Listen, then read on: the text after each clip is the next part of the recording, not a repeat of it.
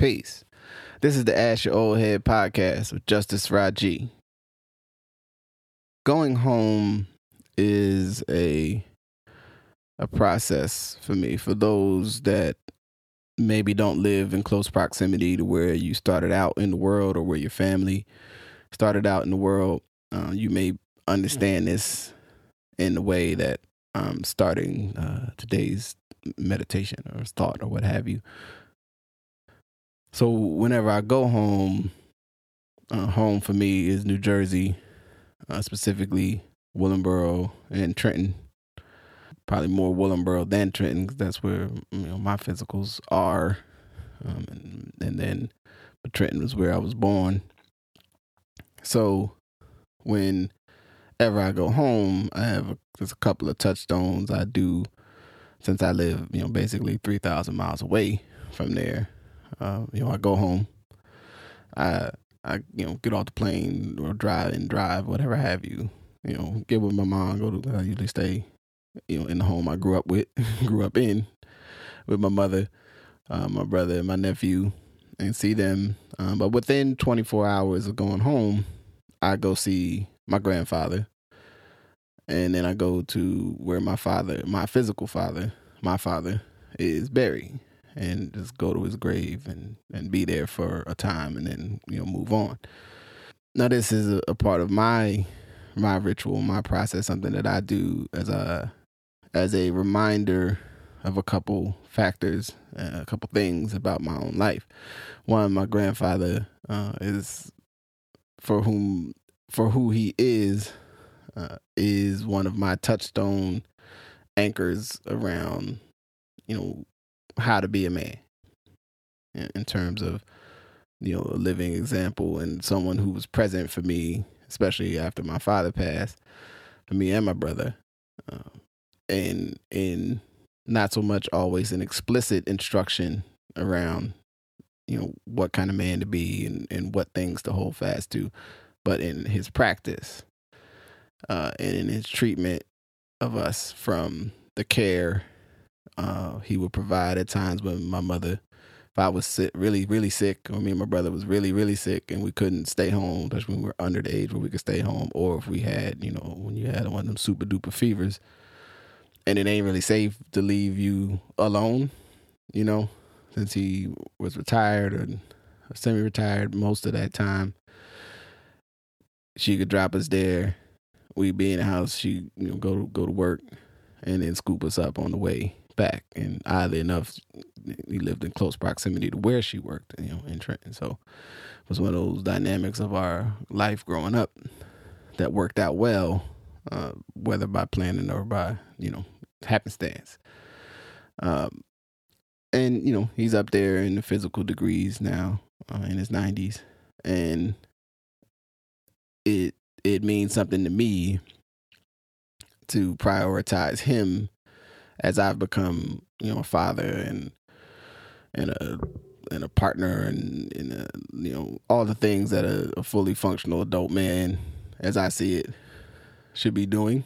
As I have become that person that I imagined him to be when my mother was, 18, 19, similar age to my kids.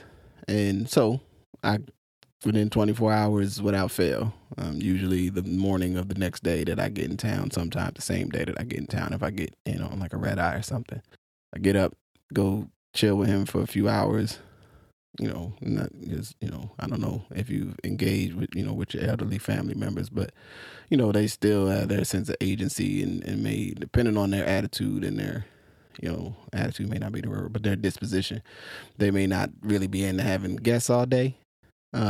However, it does, mean something for them to see you. And I think it means something to go and be real intentional about being seen, about being present. So I make that move. We sit, we talk, he watches shows. He might, you never know what he might start adding on about or might share. Him and my mother will have some back and forth with some banter around things that are going on, either with his health or with other stuff around the house, whatever. But and then I go, like I said, either before proceeding or after, I go to where my father is buried and just have a moment there. Now, I am if you know anything about my value system, I'm in the absence of a some other clear touchstone because as a marker, because I feel it's really important sometimes to have a physical representation of the act of remembrance.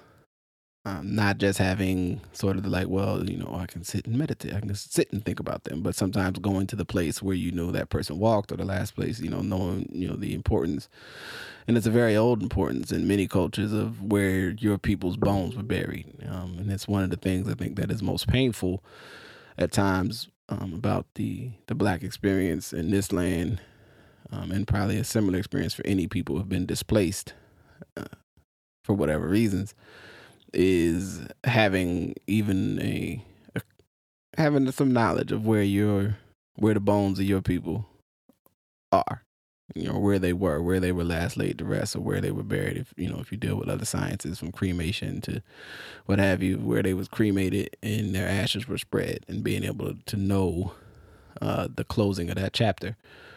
So I go make sure his stone is clean, and just be there. Think about him. Think about what I remember of him. Think about what I understood him to be based on how I was raised, and then I go, do whatever the things I'm doing while I'm back in the lands. If that's helping my mom and my brother with some stuff, doing something with my nephew. If that's a mix of that and catching up with people, it's important to me. It's a part of how I manage keeping those relationships as healthy as they can with the strain of distance.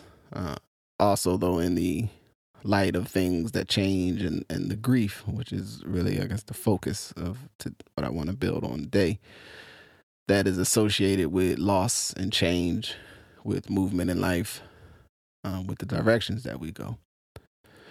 To live is to die. Everything that lives will have an end to its time. No one escapes. No one exits this without exiting, right?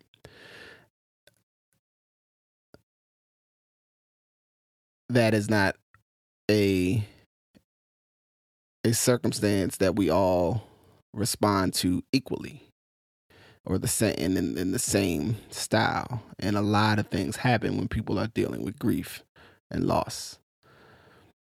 And I thought it was poignant in the light of the very recent public event, the death of Kobe Bryant and his daughter Gianna, and the Altobelli family. I hope I got to work on the pronunciation there. And the pilot and the other family that was also on the plane, who unfortunately I don't have the name right in front of me at the moment as I'm recording this.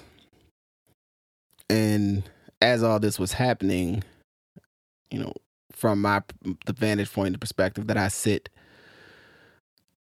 as one who thinks about these things and the state of us, I started watching to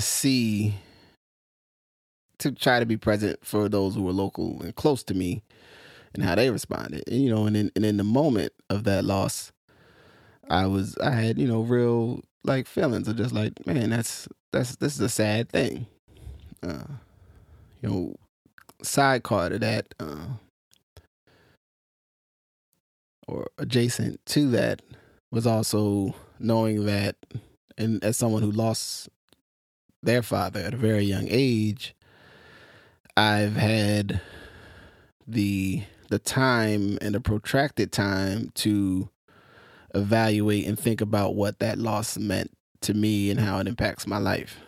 So my general response to death, especially, is not. I have a peace with it. Now, when in my times, there obviously are circumstances and other losses that I imagine I would not manage as well. But generally, I'm able to stay mostly in a receptive or reflective space when I hear about someone passing, even family that's close to me, or friends, or someone that is, close to someone close to me, right? So they're meaningful to them, and I try to be, and to figure out what is the best place I can be in relationship to them as they manage and they go through their stages of dealing with that change.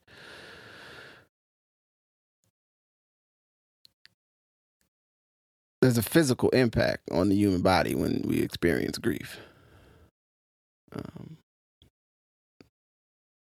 There are things that happen to us as we're in a state of grief that this passing on the public level occurred, watching how people responded, seeing how people responded, and trying to be in a place of support. Also knowing that some things that are going to be said the same way as when someone in your family passes, things are going to come out. Things are going to be done. People are going to say stuff. Some of the stuff may be totally appropriate. Some of it will not be. Some of it will be painful. Things that have gone on or happened in your family will bubble out. Family members will do things. People adjacent will say things. And it's all to be expected. It is not for everyone to respond to those things the same. But I'm big on the idea that if you know, you have the awareness that these things could be coming, to hopefully have the capacity to give people grace in a moment, or to have the resources and the people around you that someone can step in and maybe intervene, or give those who are in different states of loss, experiencing their loss, the space to process without having to deal with something that may be important, right? Or maybe the unfortunate moment to air something that has been a long time grievance. Now, I wanted to talk specifically about the effects on the body for a moment. Some headaches to a dry mouth, stomach pain, nausea, loss of appetite, fatigue, and two very serious ones, shortness of breath and chest pain. Now, there is an actual effect that can happen to the body that's basically like a low-grade heart attack when someone finds about a loss. And it can lead, basically to where someone will have a heart attack. It's a real thing. Like, heartbreak is a real thing, that you can be so struck by loss in a moment of grief that it can lead, to your own demise or another person's demise. That's why it's very important when those old things we would say, where somebody would pass and family would go over to their house, or friends or community members would go over to their house, like the neighbor down the street, baby would pass, and some people would just go stay in the house with Miss Johnson or Mr. Williams or Mr. David or whatever. I don't know. These are random names, but saying that someone would go and try to be present physically with them, right, with no specific intention, or a specific thing that they wanted, but to be there and to be physically in the room with them so they were not alone for long. And some folks may have thought, you may think, well, you're looking for suicide. I think, no, I mean, maybe, right? But that's a different thing. It's really just a thing of people being present, so that if you are having, if you are starting to have, if something starts happening and you need attention, that someone is close to come and give it to you. It's a real thing. Now then, there comes a time where people, may send folks away, or we feel the book is closed, but grief can last, and folks from certain losses may not ever in a sense, become the person they were before that loss. So as this was playing out, and I knew specifically this circling back to the loss of Kobe and his daughter, and particularly centering here on Kobe, that matters and issues that in some way are unresolved or less than specifically the rape allegations, there would be a moment when this would surface or be brought into conversations. And I almost wanted to set my clock to the amount of time it would come when folks would say it's not a good time, or it is a good time, or this is time, or that, what have you, and all of the back and forth, and who would get castigated for bringing it up, who wouldn't get castigated for bringing it up, who would try not to just, ringing out from those who knew the person personally to those who knew them as a public figure who they may have assigned certain value to based on their experience, that I knew that there would be challenges. My study of us as humans was pretty sound in that there would be challenges, and the loop was where that would start and where those matters would start to close was what I was not sure of. Would it go fast? Would it come up and be done quick? Would it be long and protracted and stretch on for weeks and months? Which, my will was that it would not, that it would be something that would happen because I knew it had to happen. And then people would move on and let the families and those that most closely affected just be in their space, away from the public eye, which is what I feel at this time is what has happened, and I'm thankful for that. And now there may be people who are redredging or pulling this up and going back through, and maybe I am in some event by even talking about it at this point. But I hope that I'm not adding to anyone's sorrow by discussing this topic, and specifically in relationship to the concept of grief and loss.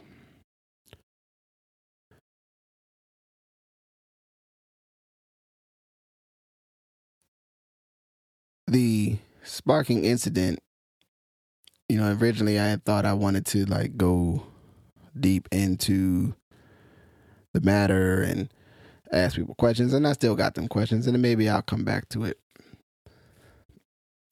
But the thing I will say to all of us is always in these things, if you can go when something pops up in your information stream, whether that's in the internet in life or in real life in real time, if somebody gives you a clip of information that even if it touches that nerve that sends you into a heightened state of activity and excitement and anger or pain, that you let that wash over you and remember the idea of, let me get more information before I go too far off.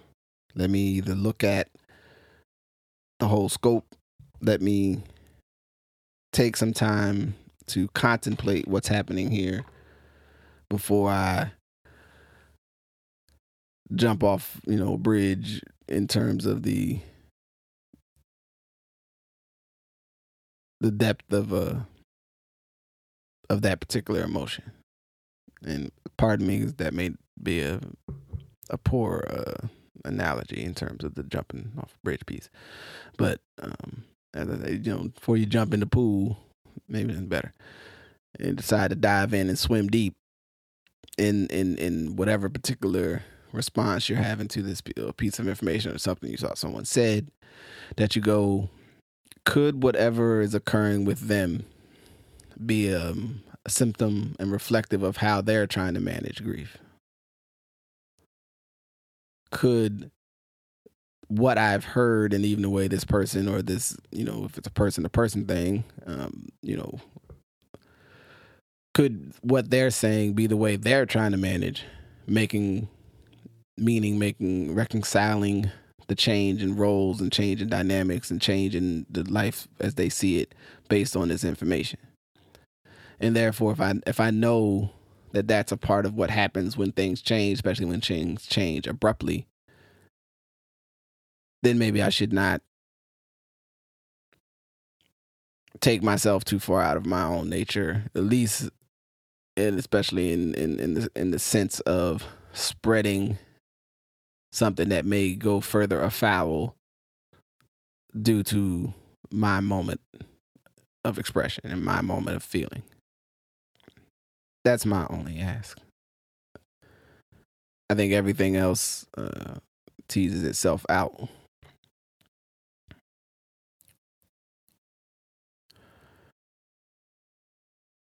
Another step, or the final thing I'll say on this as I close this short episode or piece is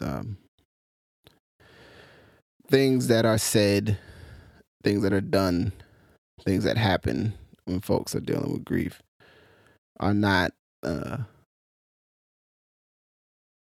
always how people will feel when they've had more time to get space between the event or the circumstance. And I would ask you to consider, as a part of your mapping of how you deal with any form of loss, even a loss of face, of embarrassment, or perceived embarrassment, of moments of anger, of things that may have been said flippantly or in a moment of tension, and look to the long arc of life with people, that if we are to stay together and build actual community, and I think it's, as all things with humans, some of our self-definition is also exists in how we define ourselves in concert with other people, and in our concepts and our construct of what a community is or what our community is. And there's nothing, to me, healthy about any person that sees themselves and their own redemptive or their value or their sense of self only or at the expense of being in community, or that they can't be themselves if they also have to be a part of the body, a part of the unified whole. Now we have choice and definition within that, as I see it. But if we are not, I should better say, committed to the idea that if who I see myself as, who I have worked to define myself to as, what I've worked to be, if that seems to not be able to function in any form of community and in partnership with other people in any healthy way, and what I do doesn't also in some way maybe protect or help or serve that body, even if I can't interact with it in the same way, then there's something I need to change about me. And it's not about the community or not about other people. So, yeah. The only other thing I would say is sometimes going home is hard. When people go home, it's hard. When we lose people that we care about and that are part of our lives, it's hard.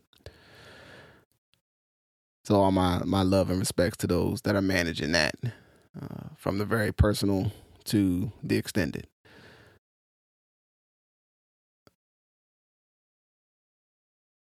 With one more thought before I go, I want to say peace to my good brother Majestic and my man Twink, both guests on this podcast in the past who had to travel to deal with some loss in the recent weeks. And I would, they already heard from me, but not just, they mean that much to me that I want to make sure that, my values are articulated in the medium that I express myself. So respects and love to them. Respects and love to all you who are listening. Do something with if you working through heartache right now, do something with that and connect with somebody to bring a little joy, or just at least a moment of unity to keep people grounded and people in touch with who they are and who they're with and who loves them most. And with that, I'm going to say peace. Thank you for listening to the Ask Your Old Head podcast with Justice Raji. More episodes to come. Peace.